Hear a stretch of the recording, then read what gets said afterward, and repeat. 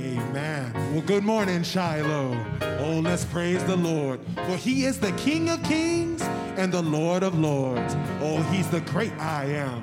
Oh, he's a holy God. Join with me this morning as we sing Holy One.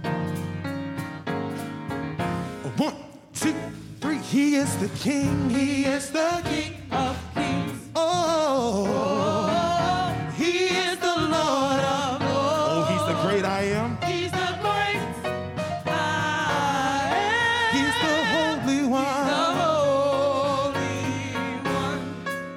He is the King of kings. He is the King of kings. And the Lord of lords. He is the Lord of lords. He is the great I am. He's the Holy One. Oh, he is the Prince of Peace. He is the Prince of Peace. Oh, he's the Lord of lords. He is the great I am.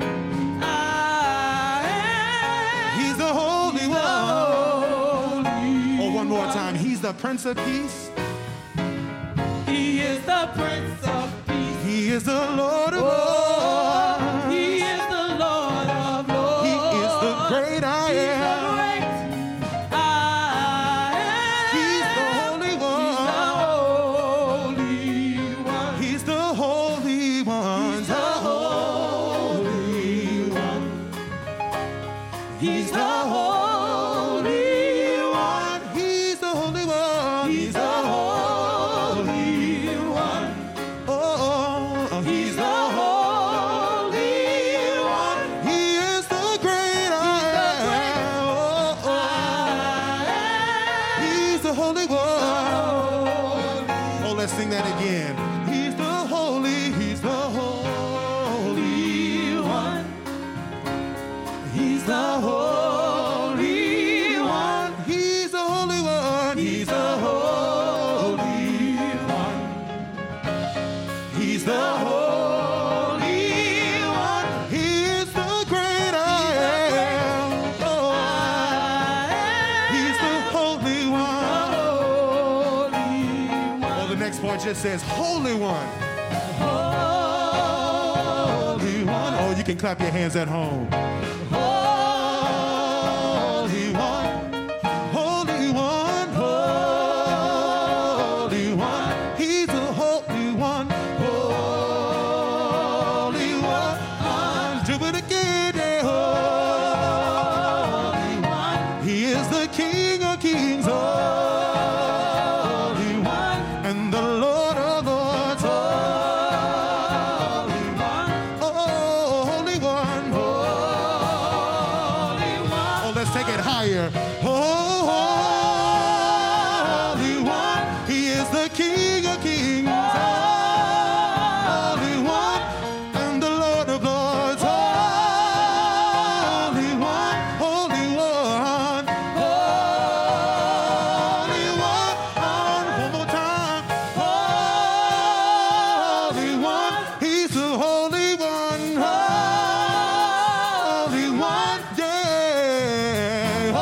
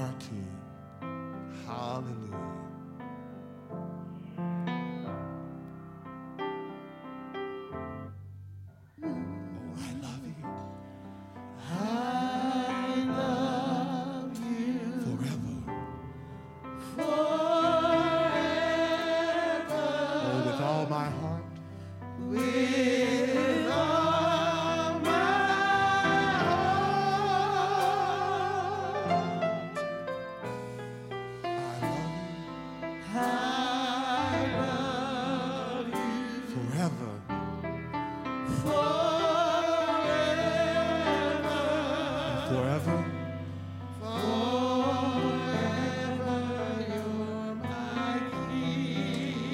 Oh, say I'll serve you. I'll serve you forever. With all my heart.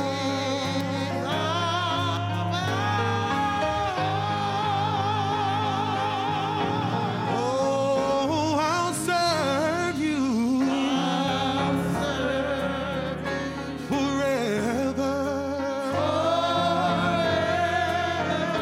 Forever.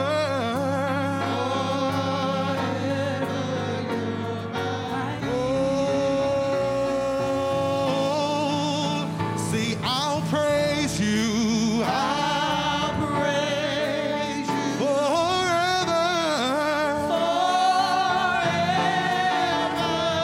With all my heart.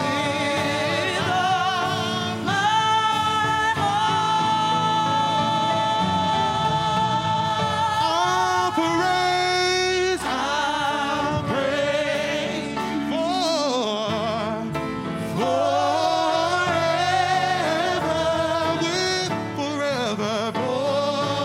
forever, you're my king. Oh, let's sing that again. I'll praise you, I'll praise forever. With all my heart.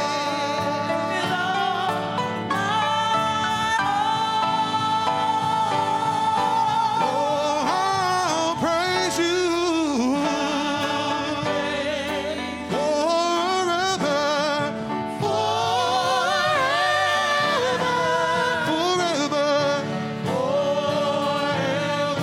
You're my king. We love you, Lord. We praise you forever.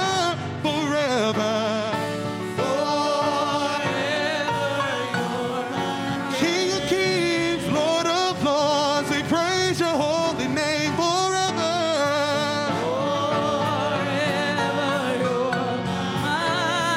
Oh, you're my king forever.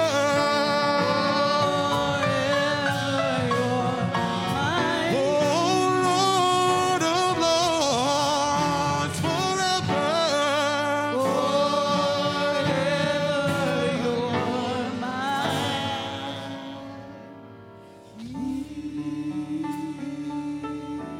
Oh, thank you, Jesus. Thank you. We want to talk for a few minutes from the subject, the church speaking truth to power. The church speaking truth to power. Typically, when we approach this passage, this story, we do so from the perspective of David. And that's understandable. David is the one who sins and is at the center of the text. David is the one that God set apart to be king. David is the one with the most notable legacy. It's through David's ancestral line that we receive Jesus, our Messiah. Add to that, David is remembered as a man after God's own heart. The David story here is very compelling. All at once, it's a love story, a lust story, and a loss story. All at once, it's a crime story, a conspiracy story, and a cover-up story. As a result of this story, David writes Psalm 51, where he cries for all of us who get caught in our sin. Have mercy on me, O God, according to your loving kindness, according to your tender mercy. Blot out my transgression. Create in me a clean heart, O God, and renew a right spirit within me. It's understandable that we would normally approach this text from the perspective of David. But today, we invite us to consider the two other parties involved in this story: God and Nathan, God's prophet. We have entitled this message, The Church Speaking Truth to Power, because that's what Nathan does before David and on God's behalf. Symbolically, Nathan represents the church on mission for God. God had blessed Nathan to have a close relationship with David. As king, David was the commander and chief of Israel's military. He decided when and with whom Israel went to war. David not only headed Israel's army, but he also had a private army, a secret service of sorts. 37 select individuals that did his bidding, provided for his security, and eliminated his enemies. David was the head of the treasury. He decided when and how his people were taxed, and he decided how the wealth of the nation was utilized. David was the chief justice in charge of all of Israel's legal disputes. He decided who was prosecuted, which laws were upheld, and to what extent they were enforced. David was his own captain of industry. There's a reason why Jerusalem was called the city of David, because it was David who seized control of the city from the Jebusites and then built and expanded the borders of the city to include places for residence, centers for commerce, and of course, his own palatial residence. It was, in many respects, his own personal possession.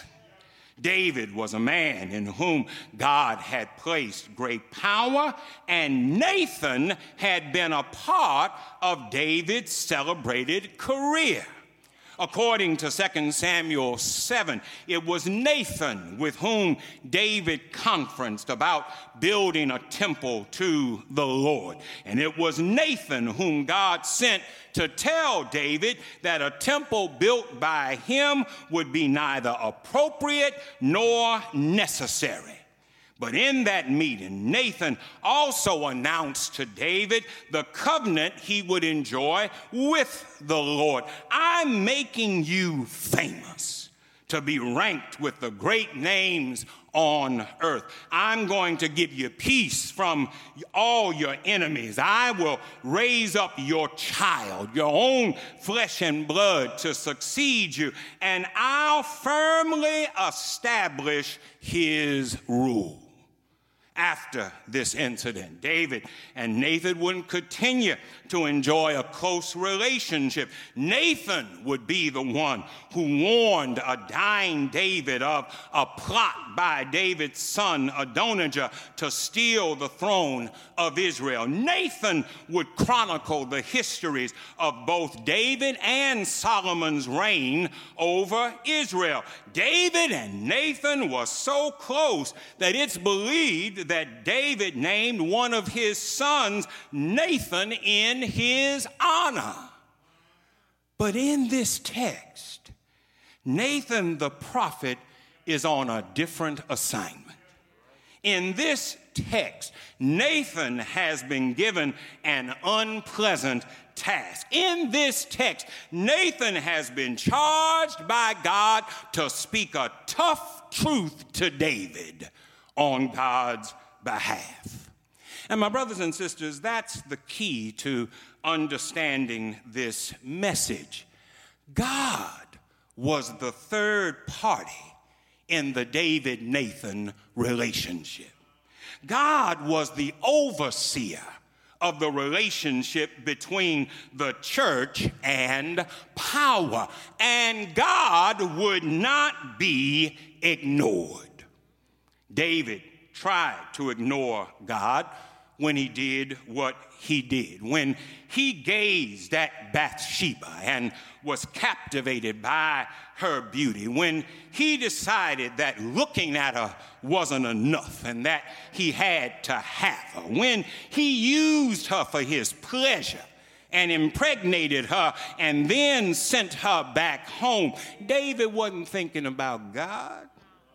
When he tried to dupe Uriah and involve him in covering his sin, when Uriah wouldn't cooperate, and when David decided that Uriah had to die so that his sin could stay covered up, David wasn't thinking about God. When he brought Bathsheba into the palace and made her his wife, he wasn't thinking about God. But the fact that David wasn't thinking about God doesn't mean that God wasn't there. The last thing recorded in 2 Samuel chapter 11 about this whole scene is this: God was not pleased with what David did. Church, we must never forget that God is always the third party in the relationship between the church and power. And sometimes power tries to ignore the presence of God.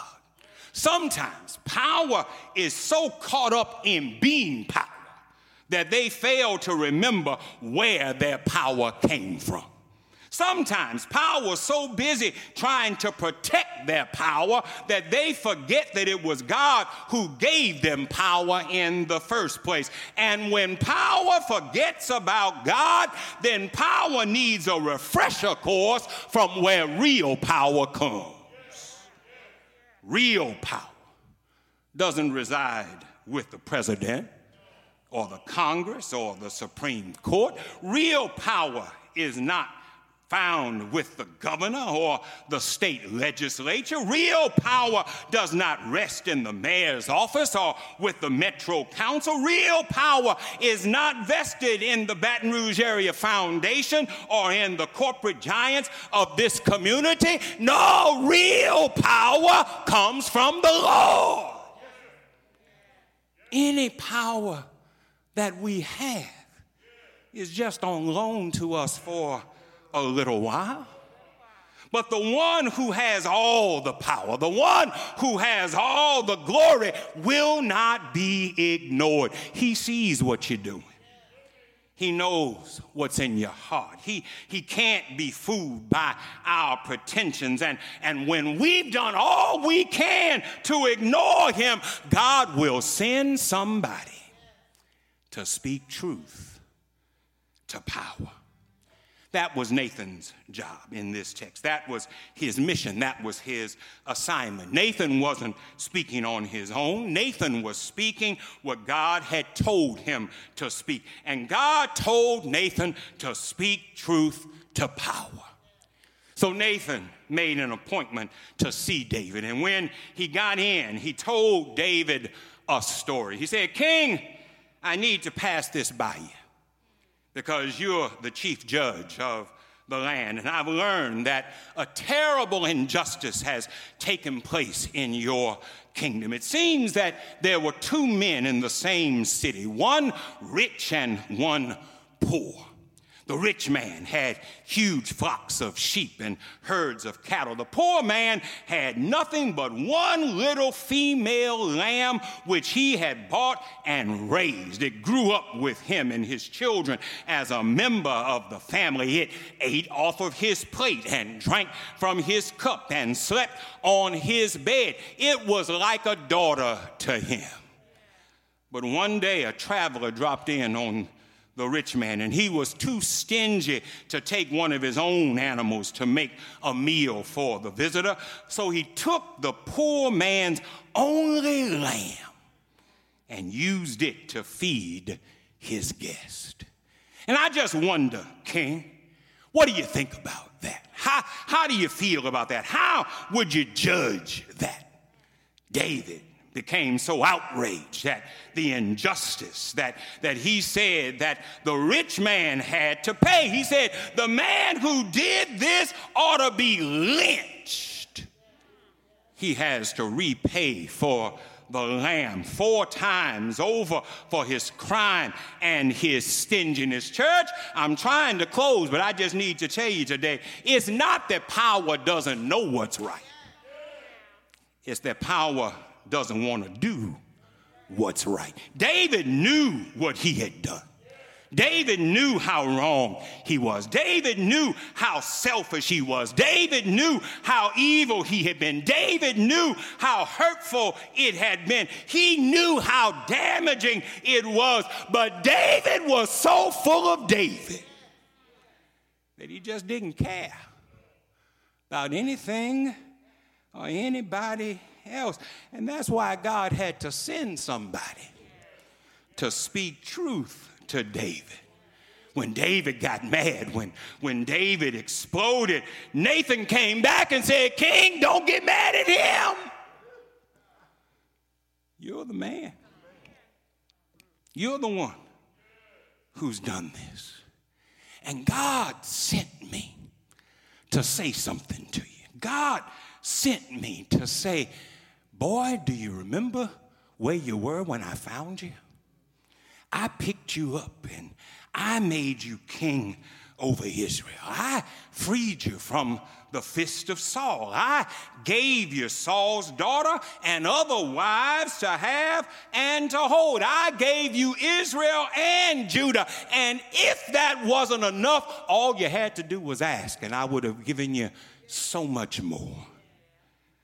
So why would you have treated me and my word in such a brazen fashion? Why would you do this evil in my sight?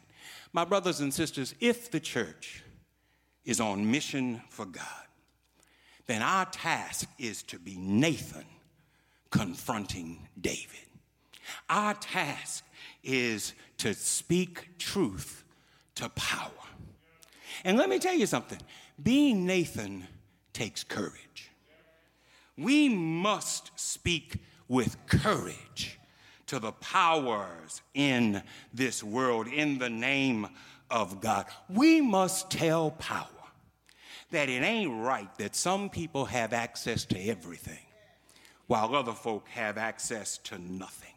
We must tell power that it's not right to take away health care from tens of millions of people in this nation. We must tell power it's not right to make a priority of profit over health and safety in the midst of a pandemic. We must tell power it's not right to permit food deserts to exist in this community so that poor people have no access to decent nutrition. We must tell power it ain't right to build palaces downtown and let Scotlandville and Glen Oaks and Gardere continue to wallow in waste with no protection from predators, no employment, no opportunities, no safe places for their children to play. We must tell power you are the man. Nathan didn't know how David was going to respond to his message. But Nathan found his courage in his conviction to God. Nathan understood that as close as he and David were, his first allegiance was to God who called him and commissioned him. And church, if we are to speak truth to power, then we must be convicted by our first allegiance. It's nice that the mayor knows who you are. It's nice that you can pick up the phone and call your state legislator and he'll answer the phone. But can I tell you, that's not your first relationship. Your first relationship is to your Lord and Savior, Jesus Christ. Your first relationship is to the one who called you and appointed you and gave you the mission that you have. Your first allegiance is to speak in the name of Jesus to those who have forgotten where real power comes from. Final thing I need to tell you is that the purpose of our speaking truth must always be to generate a conversion. Nathan loved David. Nathan respected David. Nathan appreciated the work that David had done in administering the kingdom. So it brought Nathan no pleasure to confront David. But Nathan, acting on behalf of the God who sent him, was trying to generate a conversion in David. I know you know better. I know you can do better. You messed up and it's going to cost you, but God is not ready to throw you away.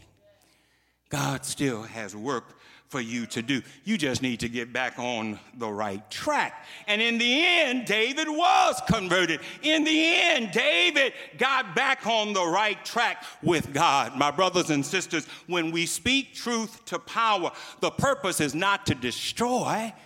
The purpose is to rebuild. The purpose is to remind power that there is a higher power to which we are all answerable. The purpose is to challenge power to use what God gave them to improve the quality of life for everyone. For if we are going to give a good report to the Lord, then we've got to use what he gave us in the way that he intended for us to use it. You know, you do have to give a report. All of us have to stand before the Lord one day. I don't know what you want your report to be, but I think every now and then about the report that I want to give to the Lord. I want to tell the Lord, Lord, I did the best that I could with what you gave me. Lord, I stood for you. Lord, I spoke truth to power. Lord, I told power that it was answerable to another power. Lord, I told them who the other power is, that his name is Jesus. I told them that in Jesus' name, you've got to learn to love folk who hate you. In Jesus' name, you got to learn to serve folk who don't mean you any good. In Jesus' name, you've got to lift up bowed down heads and bind up broken hearts. In Jesus' name, you've got to serve everybody.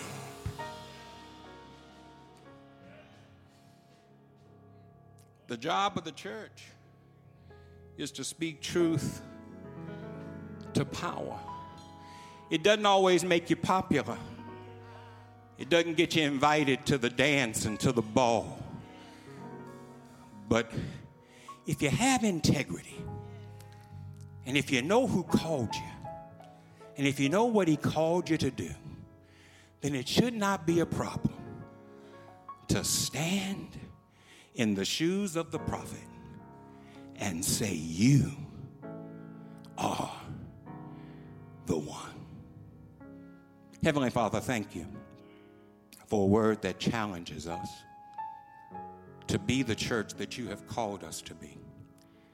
Not to be the lapdog of government and of business and of industry, but to be the one that stands up in the shoes of the prophet and speaks truth to power and lets them know that God is not pleased when we misuse our brothers and sisters.